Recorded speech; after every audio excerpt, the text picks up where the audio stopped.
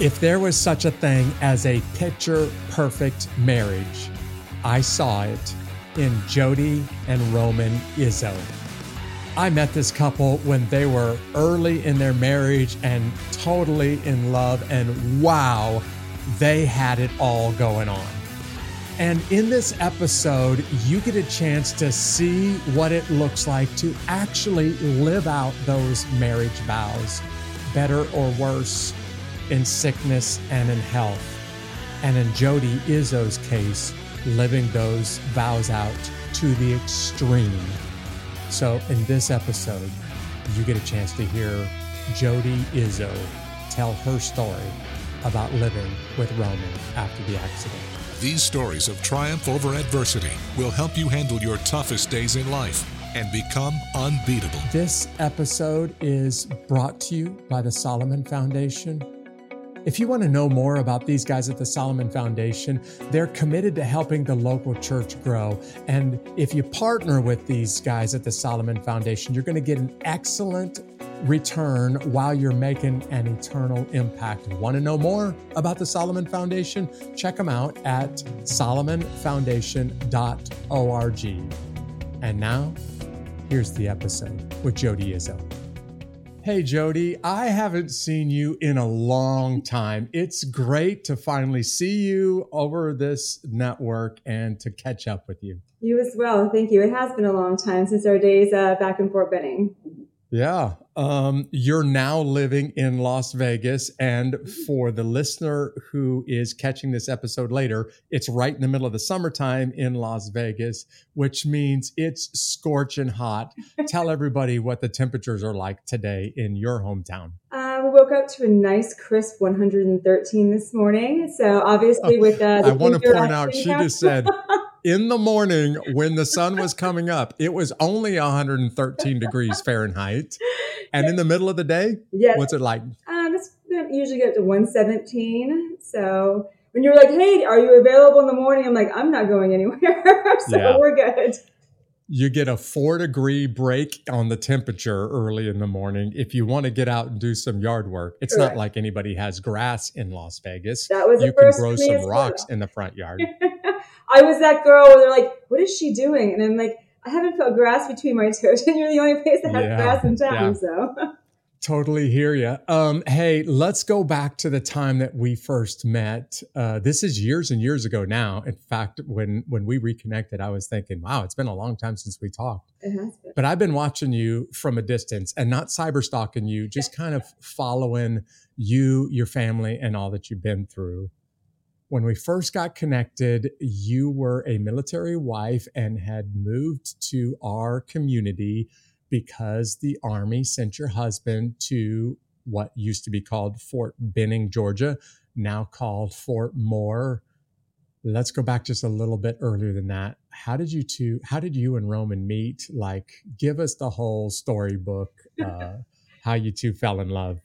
Story, will you? It was not love at first sight. No, it was. I remember my youngest brother was the HHC commander up at Knox, and he was putting on the ball there, and him and his wife, and he was like, can you come and can you just hang out with my wife? I have to do all these things, and she doesn't want to sit there by herself and just whatever. I'm like, a party? I love to be social. I love to talk. I love to mingle. I just love to learn about people, and just being grown and raised in a military community. I was like, sure, why not? So he bought me a plane ticket and he got me a platonic date. So just whatever. And then the day before my platonic date, got deployed to Haiti. So I'm like, no worries. only me, right? And so I'm like, no worries. I was coming for the good time and the socialization anyways. All right. I look up and my brother's like, hey, my commanding officer said that he wanted to come over and introduce himself. And I'm like, I'm here for the socialization, right?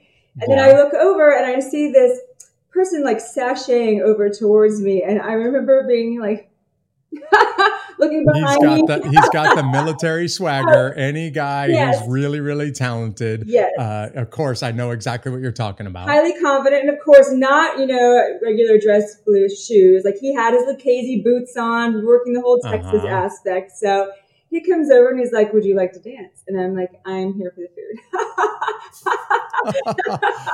Ouch. That's the harsh brush Yeah, well, off. that kind of confidence, I had to bring it down a few levels, Yeah, you know? right. So after every chorus, he asked me to dance. After every chorus, I said no. And then I ran out of choruses to say, you know? So we finally went out and had a dance. And I was more of a freestyler when he was trying to Texas two-step. So I stepped all over his boots. It was a hot mess. And after that, I didn't really think that there was going to be any, partying in the certainly this guy's not going to call me tomorrow. So I'm like, hey, it was fun. And then he forgot on social media that he was friends with my brother, and he made a comment about, "Oh, hot girls think that they can dance." And I'm like, wait a second. Oh, it's on now. Yeah. I'm like, give me his information. My brother's like, you can't do that. I'm like, I'm not in the military. I'm a redhead. I can do what I please. So I just messaged him and I said, hey, thank you for the dance. If you're ever in Florida, you know how it goes. And that turned into us dating for 3 months, and we got engaged. I knew right away when he asked me. I didn't even hesitate. Like, I didn't even finish a breath. I knew in that moment that he was my person. He was my soulmate. When you can be around someone and every insecurity you have ever had washes away, and their mere presence gives you the strength to face anything, like, that's your person. And he was. And we got married 3 months after that. And he was the love of my life. So I was very, very blessed. Yeah. At what point was Roman in his military career when you guys met and got married? He was a major when we met. So a little bit later into the game, I knew a little bit about it because my brothers were all military and my dad. So, but I was not. So it was alluring. He, like I said, he had the part, but it was the true embodiment of an officer and a gentleman. So I felt I was blessed. It's the greatest gift that I've ever been given was when he asked me to marry him. Yeah. I'm learning something about you. I didn't realize that you grew up in a military family. Of course, you're not going to be intimidated by this really good looking, really competent Army officer. But describe a little bit about the military family that you grew up in. My dad's firstborn generation American from Czechoslovakia, and my grandparents came over here as immigrants at 11 and 12, that time frame, and then turned around and went to Normandy to earn their citizenship. So they fought Normandy and survived. Wow. So, and then my grandmother, his grandmother was German descent, and she fought in World War II, which was kind of unheard of. She joined the Navy and was with Waves. Yeah. So they wound up having children later on in life. So that was kind of cool. And then my mom's dad, the military, he was in World War II. He was in the UDT in the Pacific. So he's like one of the original Navy SEALs. I was going to say, just for those people who don't understand that term, those guys were hardcore. The underwater demolition teams back in the Pacific in World War II, that was about as tough and as dangerous of a mission as any U.S. military in World War II. Yes, it was phenomenal. And he got out and he joined the Army and went to Korea with his brothers. What? He said, get me out of the Navy. I'm joining the Army. Yeah, it was the best move of his career right now.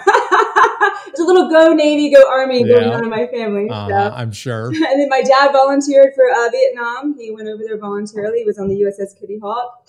My older brother retired out of the Navy. He had been on the Enterprise and did security with Air Force One and stuff out of Key West. And he did? Really? Wow. Yeah, my youngest brother got out as a captain in the Army. So he was a armor cav. So. Yeah.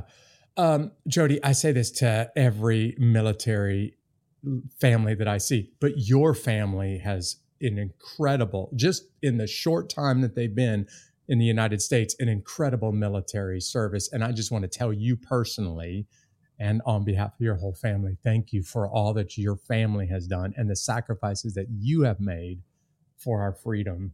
Thank you. When I first met you, I met you and Roman kind of not long after you guys were married, a little bit after you guys were married. But I remember thinking, and I don't think I've ever said this to your face, I remember thinking, there is no such thing as a perfect marriage, but these two are a beautiful couple. And I just mean the way that you guys were around each other, the way that you guys loved each other, the way that you guys interacted with each other. I was so impressed by just watching you two from a distance. Thank you. So can you go back to when we first met? I remember it distinctly that our two oldest children were attending the school. And, it wasn't our denomination, but he was like, maybe we should get back into going to church more regularly. And I said, you know what, being that you are in their life now, I think that is a good example. Lead by example. And, when they get to a certain age, they can make that choice. But for right now, everybody needs to be in the same playing field about their spirituality and morality. So we attended a couple of services, but we were blessed when you and Don wound up hosting our Sunday school class. And it was so pinnacle to him and I because he was really struggling at a place in his life with his faith. I think from so much that he had seen overseas and at the war, I think you begin to question. So it was for somebody that was very, very like an altar boy growing up and all gung-ho in the church. She was just going through this period in his life where he questioned everything. And I think me and the kids coming into his life was a really good marker stone for him opening up to that possibility of having his faith restored again. But it was your preaching and it was your comfort that really changed his mind from your personal experiences. And he felt, if he can go through these things and on the other side of this, he can still see the good that is being done and the lessons that are being learned, then there's something here still for me to learn. And I think being able to change someone's mind like his, he's incredibly intelligent, multiple languages, a genius, IQ, all of these things, to be able to have somebody come in and him be like, I really want to hear more what he has to say. It really made an impact on him. And obviously it was a benefit for me and the kids and for our family as a whole. So just the way that you deliver things that, no one is perfect, but it's the imperfectness in all of us that really drives that huge force in how the story comes together. So thank you for that. I didn't set her up to say that, Jodi. It was very kind of you to say all of those things about me. It's true. I just wanted people to hear when I first got a chance to meet you two, I got a chance to hear from really deep soul level things that were going on in your heart, the kind of the struggles that Roman was going through professionally, but I also got a chance to just hear, what's important to you. And it's a privilege to be able to hear those kind of conversations. So as I got to know you two more, I thought when I first saw you, these two are a beautiful couple. The more that I got to know you two, I really started to respect both of you. And you nailed it. When I listened to Roman, I was like, this guy has got it all. He's strong. He's smart. He's talented. He's handsome. He's the whole package right here.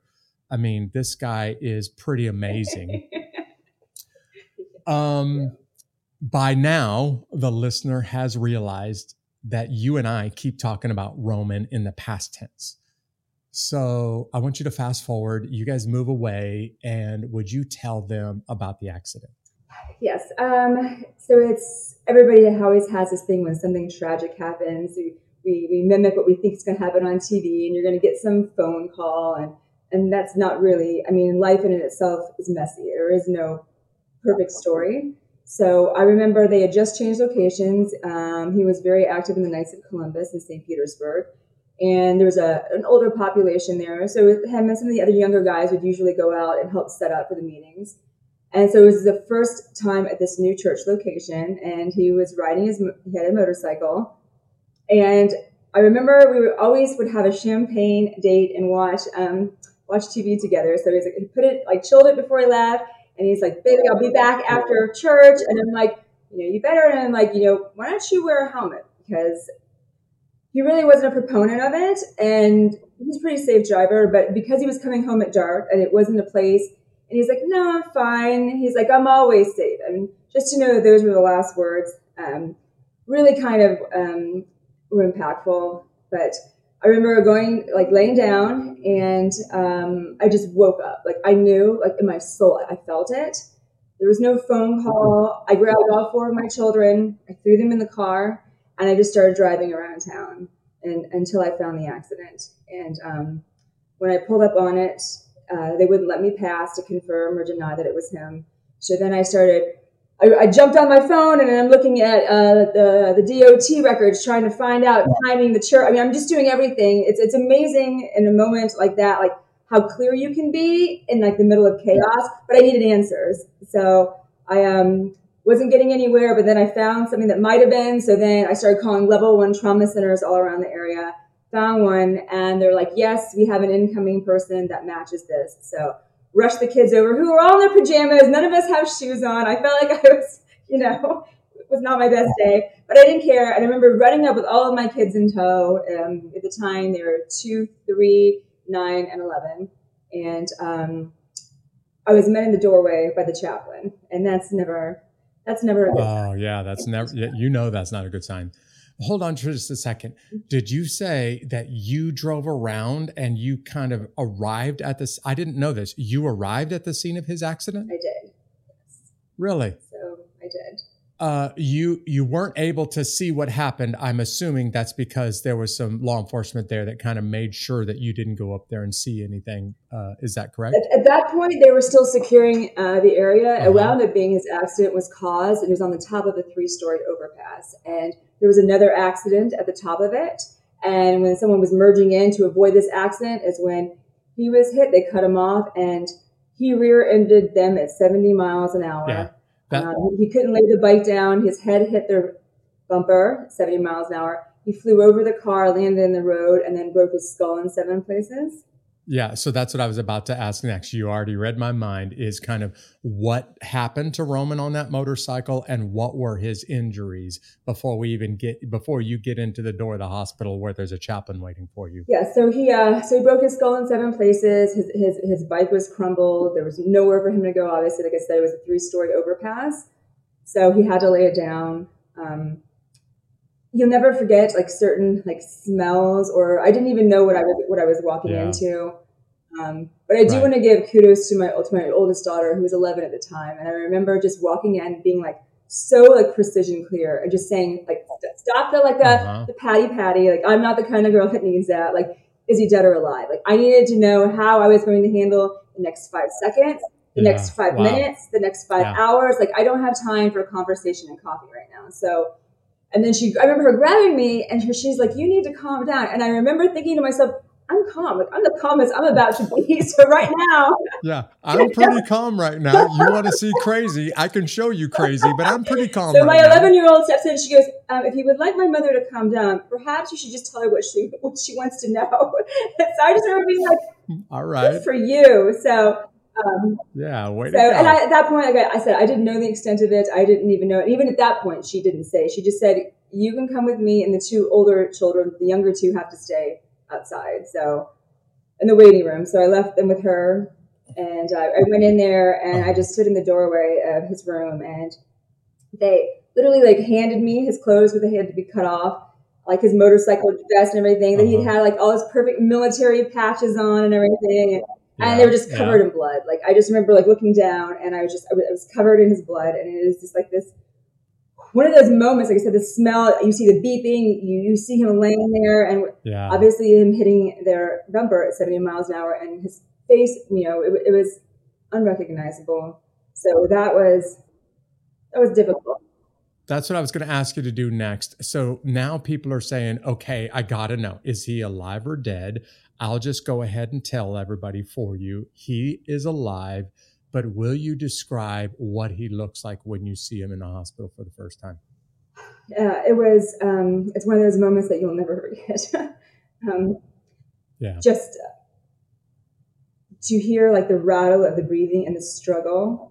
And just like I said, he was still covered. They had just brought him in like seconds. So like he hadn't even been like wiped down or anything. He was just covered in his own blood, and his ear was ripped off, and it was surreal. It probably lasted 10 seconds, but it seemed like an eternity while you're standing there, and you're like, okay, what next? Like I'm seeing it, and it's not really registering, but I know that there has to be a next step. So like how I am, I jump in. All right, now what? What's the A, B, C, and D? And I just jumped into crisis mode. I called family immediately, and I was told that he wasn't going to make it through the night. He had less than a 1% chance to survive.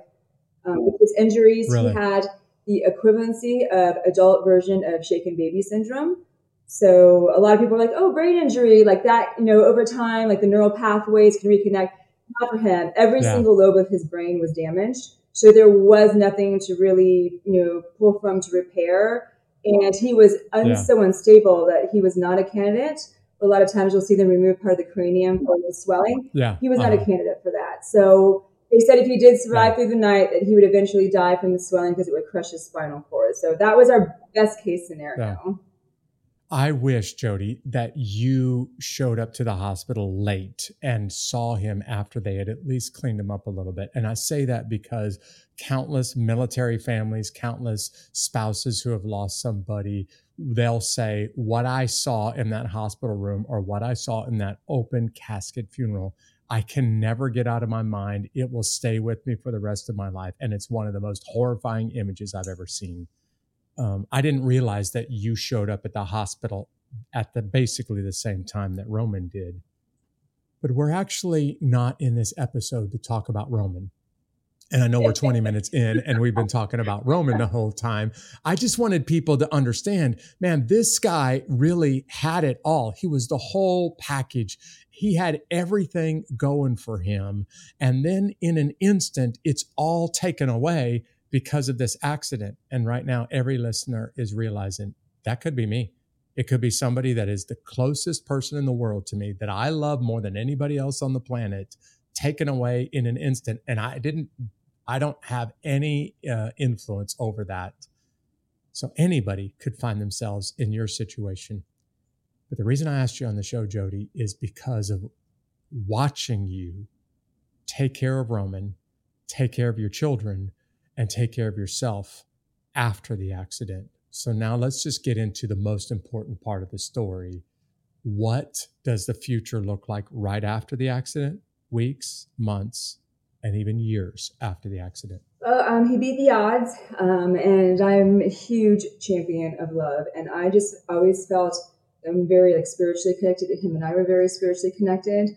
And let's be honest, no one likes being in a hospital. Even if you're there for the good, the bad, the ugly, no one likes it. It's a very sterile environment. And so my goal from day one was I don't care what it takes. And I looked at my children and I said, this is going to be the hardest thing that you're probably going to have to do. If you want this family to stay together, we're all going to have to make sacrifices. And if we don't, we know what the consequence is. He will stay there and he will perish because he was somebody that was, yes.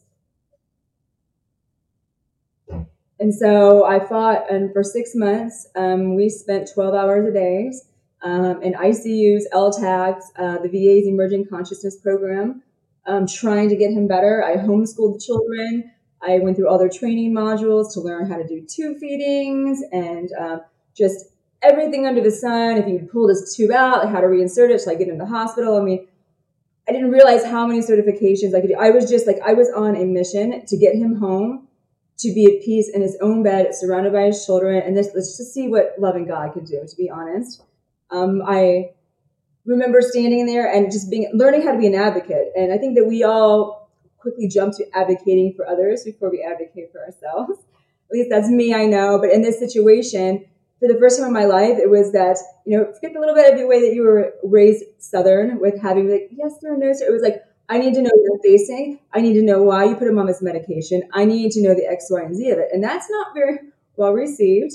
A lot of times, especially because I was younger, right? And I'm talking to obviously physiatrists who are very specialized in their field. And I'm trying to learn their lingo so that I can be able to have an intelligent conversation with them while the children are there. And I will tell you that the VA in Tampa did an amazing job. They're not the hero and all, but the people that were on his team genuinely cared about him and the extended family.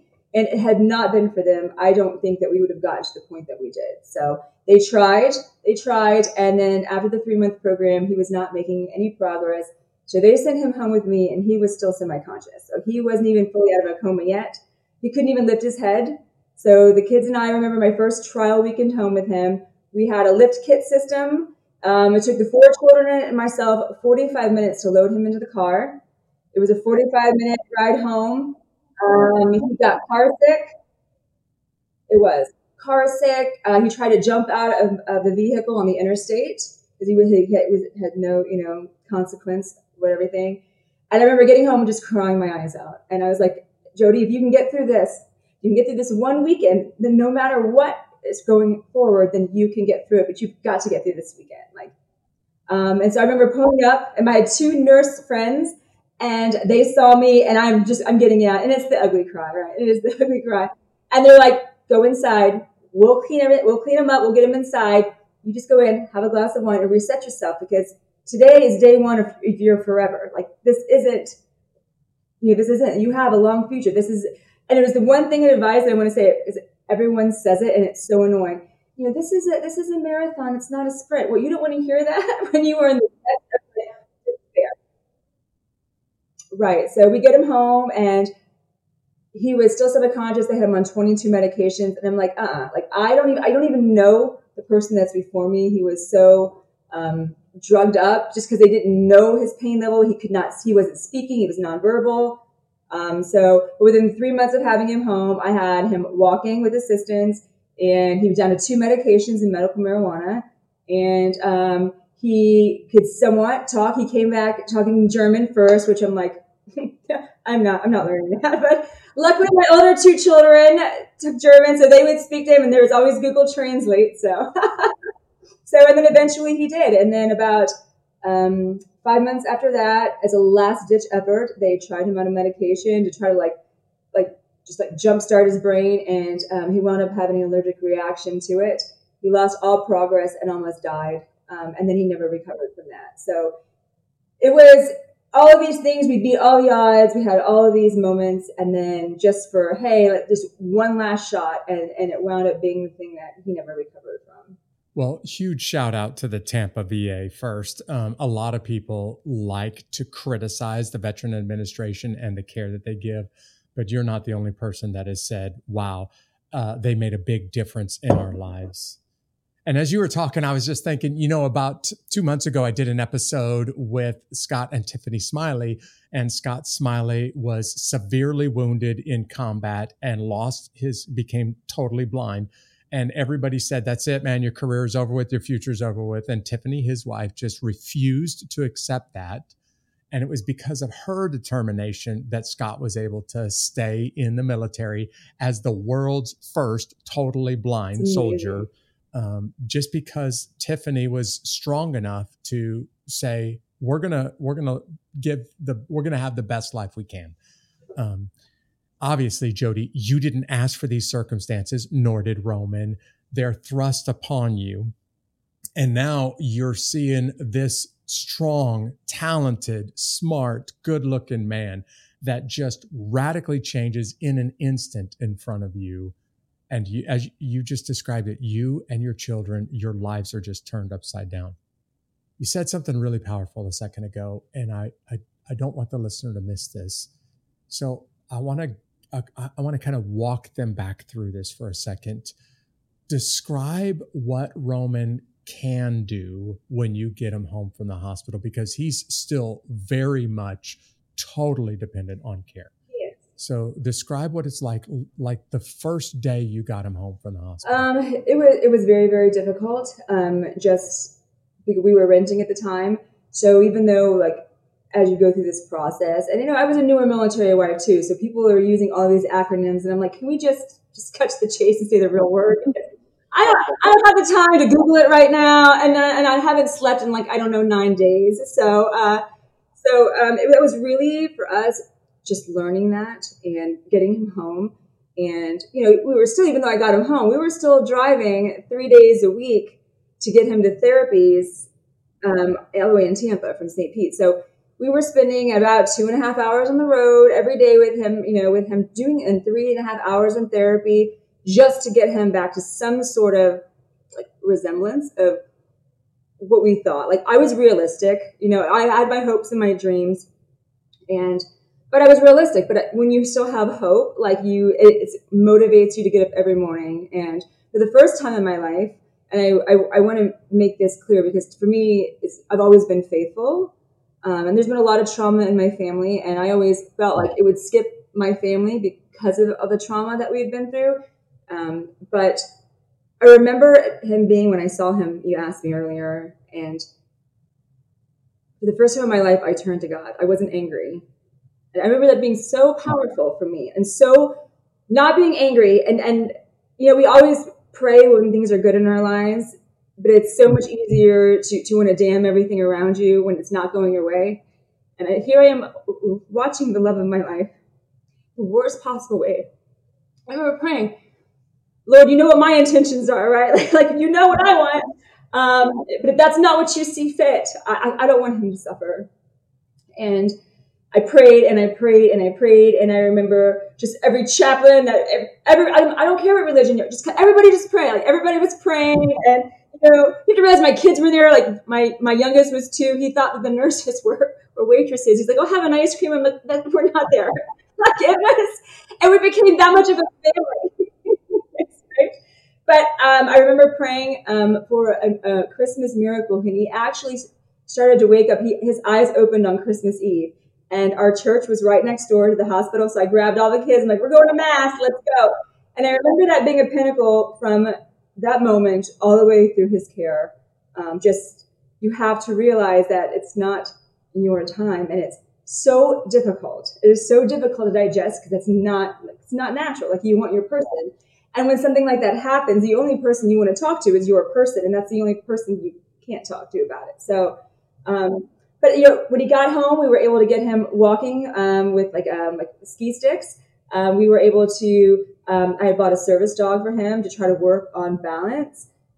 We were trying to work on just his ADLs. Like he needed 100% help with ADLs. Every now and then he could do a task, but there was nothing with consistency.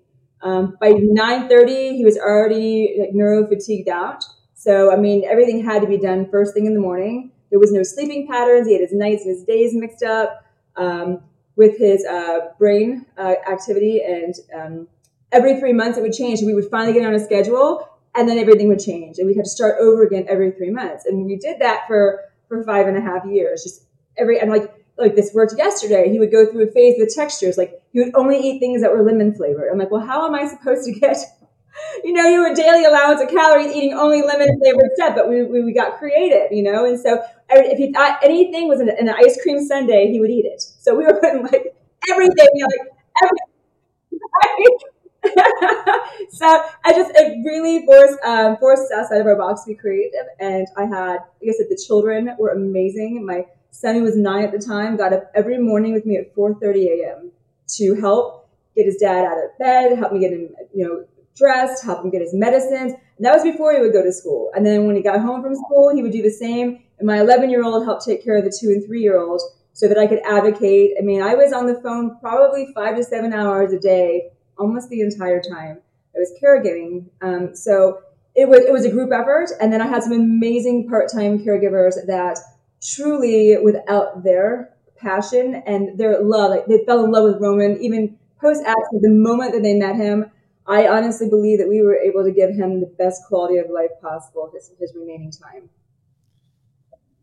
5 to 7 hours a day, your cell phone provider was probably calling and saying, what on earth is this woman doing on the phone so much? Well, either that, or I remember this one time distinctly, and this is funny, like my kids were like, Mom, please. I'm like, no, the redhead in me is not going to take, so I would wear a dress. The only place I was going to the VA, so like, and I got some Czech Republic in me, so I am not taking no for an answer. Go ahead, tell me no. So I would remember dressing up, and I would put my stilettos on. Everybody like, where are you going? I'm like, this is the only place I've been in like years, so I'm going to dress up. And I remember wanting another lift kit for the hospital, and his doctor was like, they only give those out to one to a family. I'm like, hold on. So I see the director coming in. I remember hiding behind a pillar, and he walks by, and I'm like, hey, how you doing? I'm like, I wanted to talk to you about something.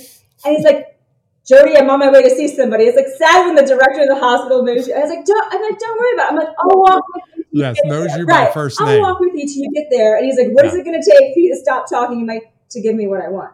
Like I'm not. And when you realize that you are advocating for the quality of someone's life, like you don't care what people think about you. You really, I feel like that comic Maxine, right? Where she's like, she's always so grumpy. I'm like, that was me at 36. I was like a young redheaded Maxine, but I didn't care. Like I knew what needed to be done, and not on my watch. He was going to get the best quality of care possible. Right. I watched you from a distance, and you didn't even know this until we just reconnected a few weeks ago. I watched you from a distance love Roman and serve Roman and actually care for him like a child for most of those, you already said it out loud, 5.5 years. And I stood back. I remember my wife would regularly show me updates of you guys from social media. And I stood back and watched this and I was like, look at this lady go, like day in and day out with no break, relentlessly loving and serving your husband when he has radically changed. He's a shell of a man that he used to be in front of you. You already said this word. And I know people are wondering right now, like, wait a second, if this went on for 5.5 years, how did you do this? You already used the word hope. So hope for you changed over the course of those 5.5 years. When you first got him home from the hospital, what were you hoping for? I was hoping that he would recognize us. He didn't even know who we were, the kids and I were. So that was really, it was almost like a multitude of injuries, like polytrauma-wise, where it was like dealing with somebody with almost like Alzheimer's, but also like in a physically infantile stage. And so I just kept hoping that he would recognize me or say my name. And I remember the first Mother's Day after his accident, he actually said my name out loud. And I just remember that being like, I need nothing else. I bet you just wept on that one. I could ever ask for. It is funny that when you go through something that's so traumatic, how much the little things truly mean. I remember just so many times that he would lay there and the moments that I would miss him the most. Like I never on a date night would ever have to unclasp my own necklace. Like he would always unclasp my necklace and take off my shoes, and he would always go to bed later because he liked to play video games and it was nerdy. I'm like, you can't do that when I'm awake. So he would always, tuck me in, like tell me good night and go do his thing. But it's just little things that there was always an avenue of care and concern. And that hope was that I knew had the situation been reversed, he would have done it for me. So you just kind of go through the motions. And my goal was to get him stable enough to move him back to Kansas City. That is where we had talked about retiring and raising our family. And that was my goal, get him stable enough. And maybe if he is where he said he always wanted to be, it'll get him better. But if not, that you are living your two's dream together. Like he's there. Right. He may not be aware of it, but you know that you're doing right by him and what you guys had planned on doing in your marriage. So that was my goal. And I held on. And for 18 months, it would be 18 months to get him stable enough to move to Kansas City. But it was worth it. There was just always something on the horizon that every little thing from the first time he could use a fork, you're like, right. It was such a huge, huge thing. And I had a lot of amazing support. Yeah. I hope people just heard you say it took you 18 months just to get him well enough to be able to move back or move to Kansas City. Obviously, hope changes for you over time. But right now, people are sitting there listening to you and they're saying, I don't know how I would do it. If I had the love of my life that just became totally a shell of a person, completely dependent on other people, and basically hours and hours worth of work every day for the very little things like brush your teeth or eat some food or just turn over in bed. That kind of work is relentless. And you made a statement that I think everyone needs to hear again. The way that you get through today is to just focus on today. You don't focus on next month, next year, 5.5 years from now. You just focus on today and what does it take for us to help him, make a little bit of progress today. And you do that tomorrow and you do that the next day. And for the listener out there, you, Jodi, keep doing that for 5.5 years. But when's the moment that you realize my hopes aren't going to come true?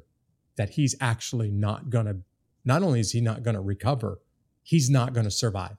When did you finally realize that? I was actually kind of surprised, to be honest. I had gone through all these stages and I didn't even know that it had a term attached to it called ambiguous grief. Like, everyone's like, well, he survived. And I'm like, well, he survived, but he doesn't know who we are. Yeah, but no, he didn't. And our dreams, the person that's in front of me is not the person that I once knew. So you go through those stages and then we come back from a little respite care trip, the kids and I, and he had stopped eating. And that was really hard. So we tried everything under the sun. But, we were very, very passionate about having, all of our documentation done when we got married. So at this point, it was about following what his wishes were. And we had done everything possible. There was no other medications. There were no other therapies. There was nothing. We had tried every possible scenario. And so this is what it came to. And what was really difficult was having the hospice team come to our house. And what you think that you are going to see, and especially in someone in his situation, is that they're going to give him some medication and he'll just gently go to sleep. And I think there was some peace for me in knowing that he was finally going to be at peace, because you're just sitting there watching someone basically starve to death, which was awful. Yeah. But he had the exact opposite reaction to those end-of-life medications. So instead of being, falling asleep, he was wide awake. And what I was told would take 2 weeks, wound up taking 2 months. And so he was down to, I want to say, probably 108 pounds. And the kids and I were all there. He would not pass. They came in the hospice team. They were prior military where we were at. They did that whole soldier you can let go old service. And they said most of them passed. Like, that's what they need. But he didn't. He was holding on. And then the last picture I have of him, he grabs my wrist, and then from that point, he never woke up from consciousness again. But he just started, the kids and I were all in there, and I heard my kids screaming as I had stepped out of the room, and he just started vomiting and then choked to death in front of the kids and I. It was awful. And that's how he passed. Oh, man, that's terrible. So, but you want to talk about, you mentioned earlier, things that other military wives say that they can see. I thought seeing him originally in that hospital room was the worst thing I was ever going to see. But seeing your spouse rolled out on a hearse. Well, Jodi, I watched you over these 5.5 years, and I watched you with the greatest respect, because I watched the way that you loved him and honored him and served him, even though that person that's in front of you is not at all the man you married. But you, not only were you faithfully taking care of him, but you honored him by the way you took care of him. And for the person that finds themselves, God forbid anybody ever finds themselves in the circumstances that you're in, if you're wondering, how would I do what Jodi did? How was this woman able to do it?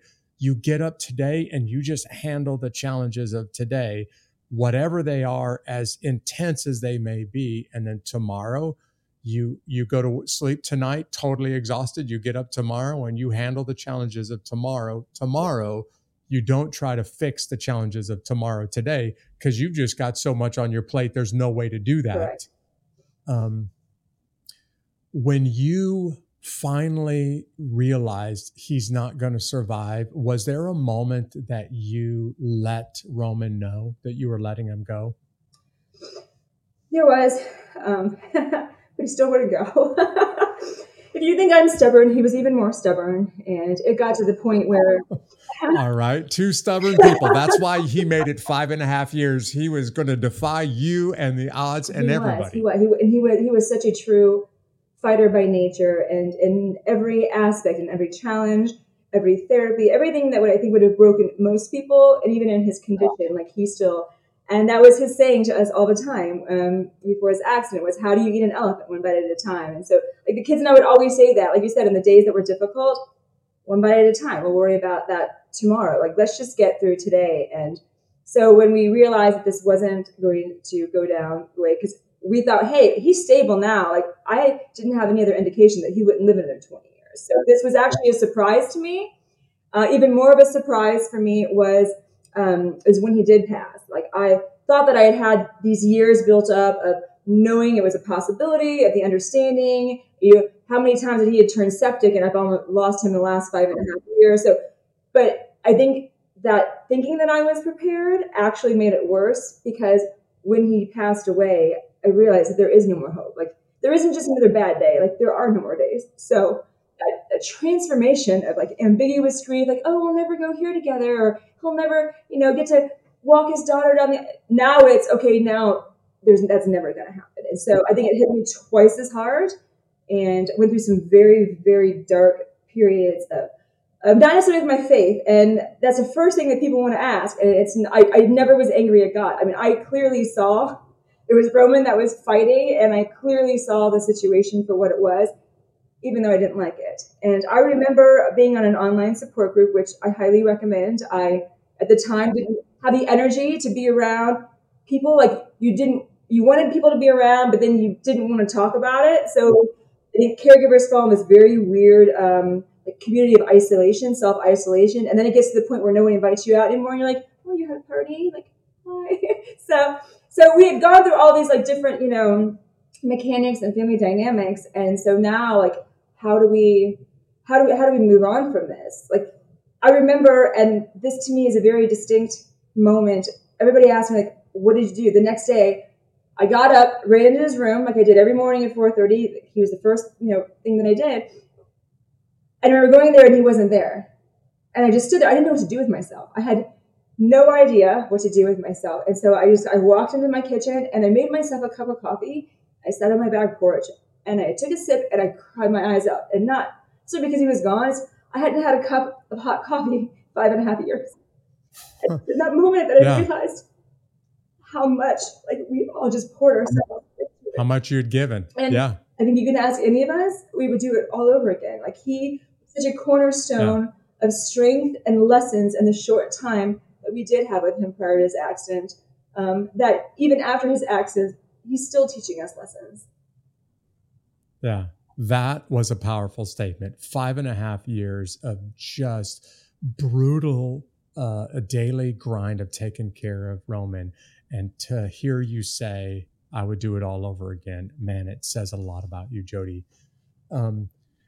I know that a lot of people who have had to make that decision to look at somebody that they love and say, that's it, I'm not going to see you anymore. And you have my permission. It's okay. Go ahead. Go to sleep.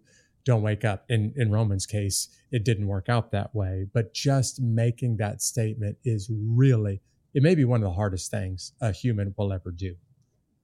You learned a lot from this. And you reached out after this was over with and said, hey, I want to help other people. So now let's transition and talk about what you're doing now to help other people, because your story doesn't end there after they wheel Roman out in a hearse. Your story actually takes a beautiful turn in a very unexpected direction. So what you've been doing lately, and what's the big plan that you've been working on? Well, it started, I would say, about his third year while he was still alive post-accident.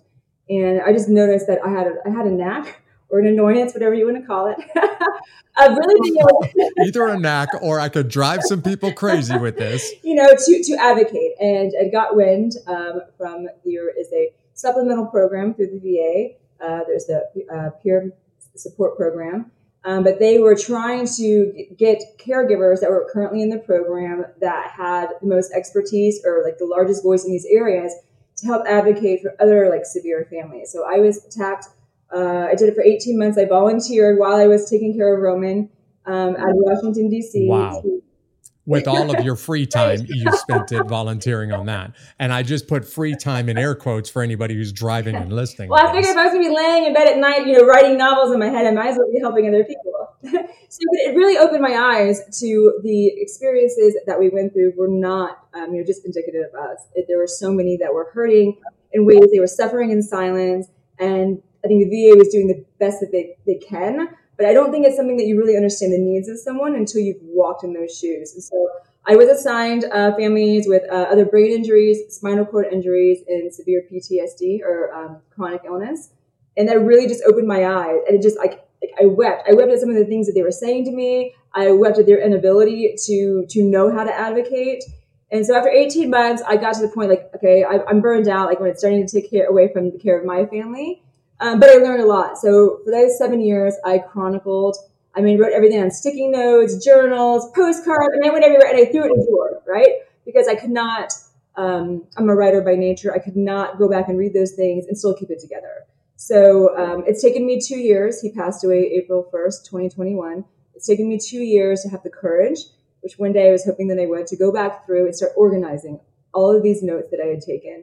And so that's what I'm doing, is kind of as a legacy to honor Roman, a passion project, so to speak. I am opening a company right now. It's called Chasing Grace, and it is specifically aimed at people that are in like a polytrauma situation like ours, where it's not just a, hey, you're in, you're out, you have a surgery. It's a caregiving for the long haul. Like, what does this look like in a situation where it's chronic, or they don't know who you are, or it's day in and day out? And I realized that this is such a niche community that is so underrepresented. And so my goal is to pool all these resources together, because when you're in crisis mode, you don't want to be on Google. Like, you don't. And then you're like, oh my gosh, he has a spot on his head. We're all going to die. Like, that's not what I needed at the moment. I needed somebody, this is where you need to go, and this is what this means. I needed one place to go to do it. So I've had a lot of amazing support from the community, from leaders, from you as well, which I appreciate, but just a lot of people in the holistic community and healing, people that have been on his team and in our lives, and that have said over the years, hey, like, your family has really made an impact on us. And I was like, what better way to honor Roman than to turn around and help this very families that he was raised in, that he served beside. So it's been an honor, and I'm really excited. But I'm partnering with some veteran service organizations to do some like thank you projects and stuff for veteran caregivers and their families, but then also like for the widows. Like, we want to do something because you think when that thing, they pass. But I will tell you what, it was month 3 that I think hit me the hardest after that his passing away. So I just want them to be, I want them to be remembered. I want what they've done to be remembered. Believe it or not, statistically, we have the most resources as a veteran community for widows. But after 2 years, it kind of dies off. And then the civilian population has more of a long term. So I want them to still feel relevant. Like, they gave up a huge part of their lives, which I know all of them that I've talked to would do it again. But then when you don't have that person there and you're out of the military community, like, then what? That was your whole life. So I just want them to be honored, and I want them to know that their contributions and what they did for their fellow servicemen and for their families is valued. And so I'm chronicling this thing called, from widow to warrior. And I hope that I'm able to make an impact on so many families that are so desperately suffering in silence. Well, you called it a niche community, but the needs for that community are just overwhelming. I mean, there's so much need, and the team to support the families of somebody who went through what Roman went through. It's just intense. And in your case, intense for 5.5 years. And what a classic example of the kind of family that you guys have, and the kind of woman that you are, that you would go from widow to warrior, and you would use your experiences and say, I'm not going to sit on this. I want to do some good with it. I want to help other people with it. Doesn't surprise me at all about you, Jodi, that you would want to take your experiences, as terrible as they were, and try to help other people with it. So, how far along are you in the whole part of Chasing Grace, and what's the next few weeks, few months look like for you? The next few months, I've got all my stuff organized, and so I'm just working on a really user-friendly website. Like I said, I don't want people to have to show up and be overwhelmed by the information that's on there. So, like, I'm having analytics built in the back, like, just to show me what has driven people to the most, so that I know what's relevant and what to highlight the most for them. Really walking them through the VA system. I mean, even in the last 2 years, so much has been added on to programs and stuff that I really want to be a cornerstone, because by the time that people reach out in a situation like that, it's almost already too late. Like, they're already exhausted. So when they do, I want to make sure that I have the resources or access to the resources for them. So it's just been refamiliarizing myself, re-educating myself, taking some supplemental classes and stuff, just to make sure that I'm on top of what regulations and stuff are. I really want to be that person that if someone picks up the phone or has the courage to send me an email at 2:00 in the morning because they can't sleep and they need information, then I want to be able to give it to them. So I'm hoping that by the end of the summer or beginning of summer, mid-August, that the website and everything will be up and running. I'm working on my first event, will be in Kansas City, to try to partner with, working with PPA right now to try to partner with them. But there's really a few charities I want to co-sponsor events with 4 of them a year, each of them being a charity that showed us grace when we needed it. And without them in that moment of time, would have been a lifeline. And PVA had done that for me. Technically, he was not, because he was brain injury, but he was polytrauma. So our representative, went all the way to Congress. I've been all the way to Congress fighting for things for Roman while he was living, trying to get services because I wasn't going to take no for an answer. And so I wanted somebody that had just as much, go get him, and then and refuse to let, the bureaucracy or administrative people make medical decisions.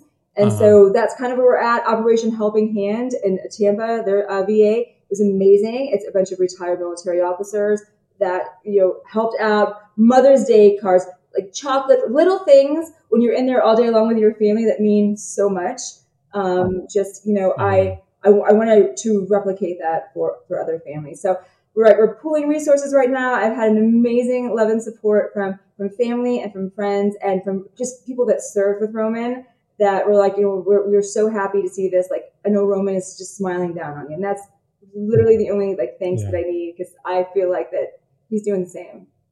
When you reached out to me and asked would I be willing to contribute some information, an article for you, I was like, absolutely. After watching what you've been through, I'll do everything I can to help you help other people going through something similar.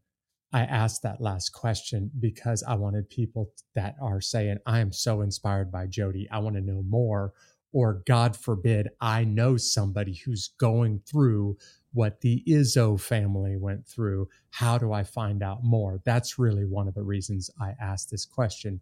So let's say they want to know more. What's the best way for them to find out more? Like I said, about August 1st, their website, it will be Operation Chasing Grace. They have a little military thing on there. So Operation Chasing Grace. Yeah, got to have some operational exactly. title on there. So much more official now. So Operation Chasing Grace, and then I'll have all of our contact information on there. We are in the process of setting up a nonprofit portion of the business here out in Nevada.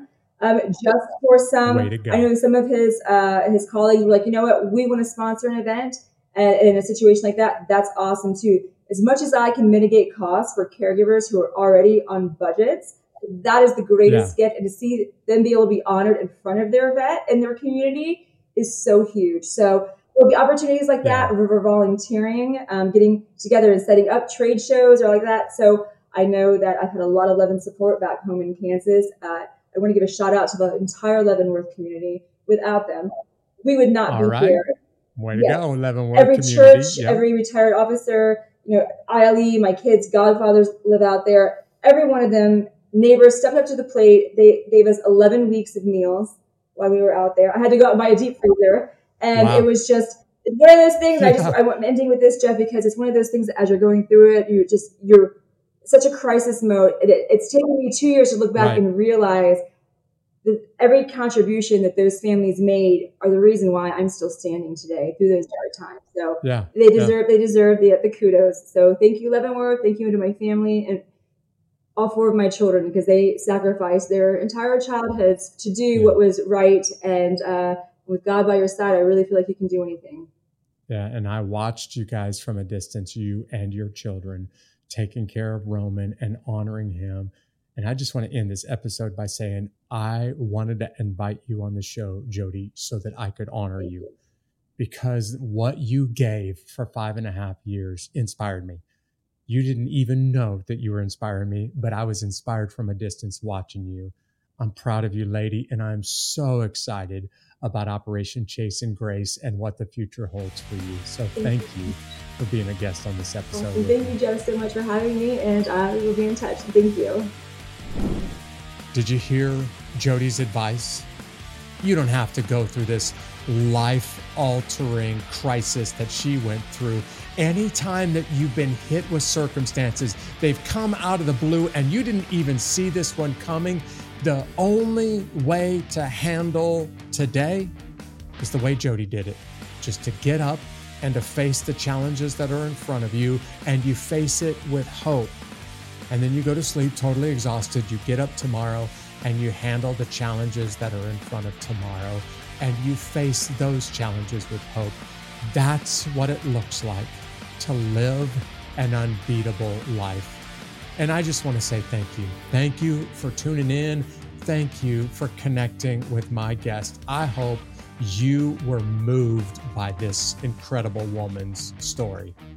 There's a lot of amazing people that stay connected with this podcast. They're connected not just during an episode, but all week long. We call them the Unbeatable Army. And if you want to become part of the Unbeatable Army, it's totally free. All you got to do is just simply go to unbeatablearmy.com.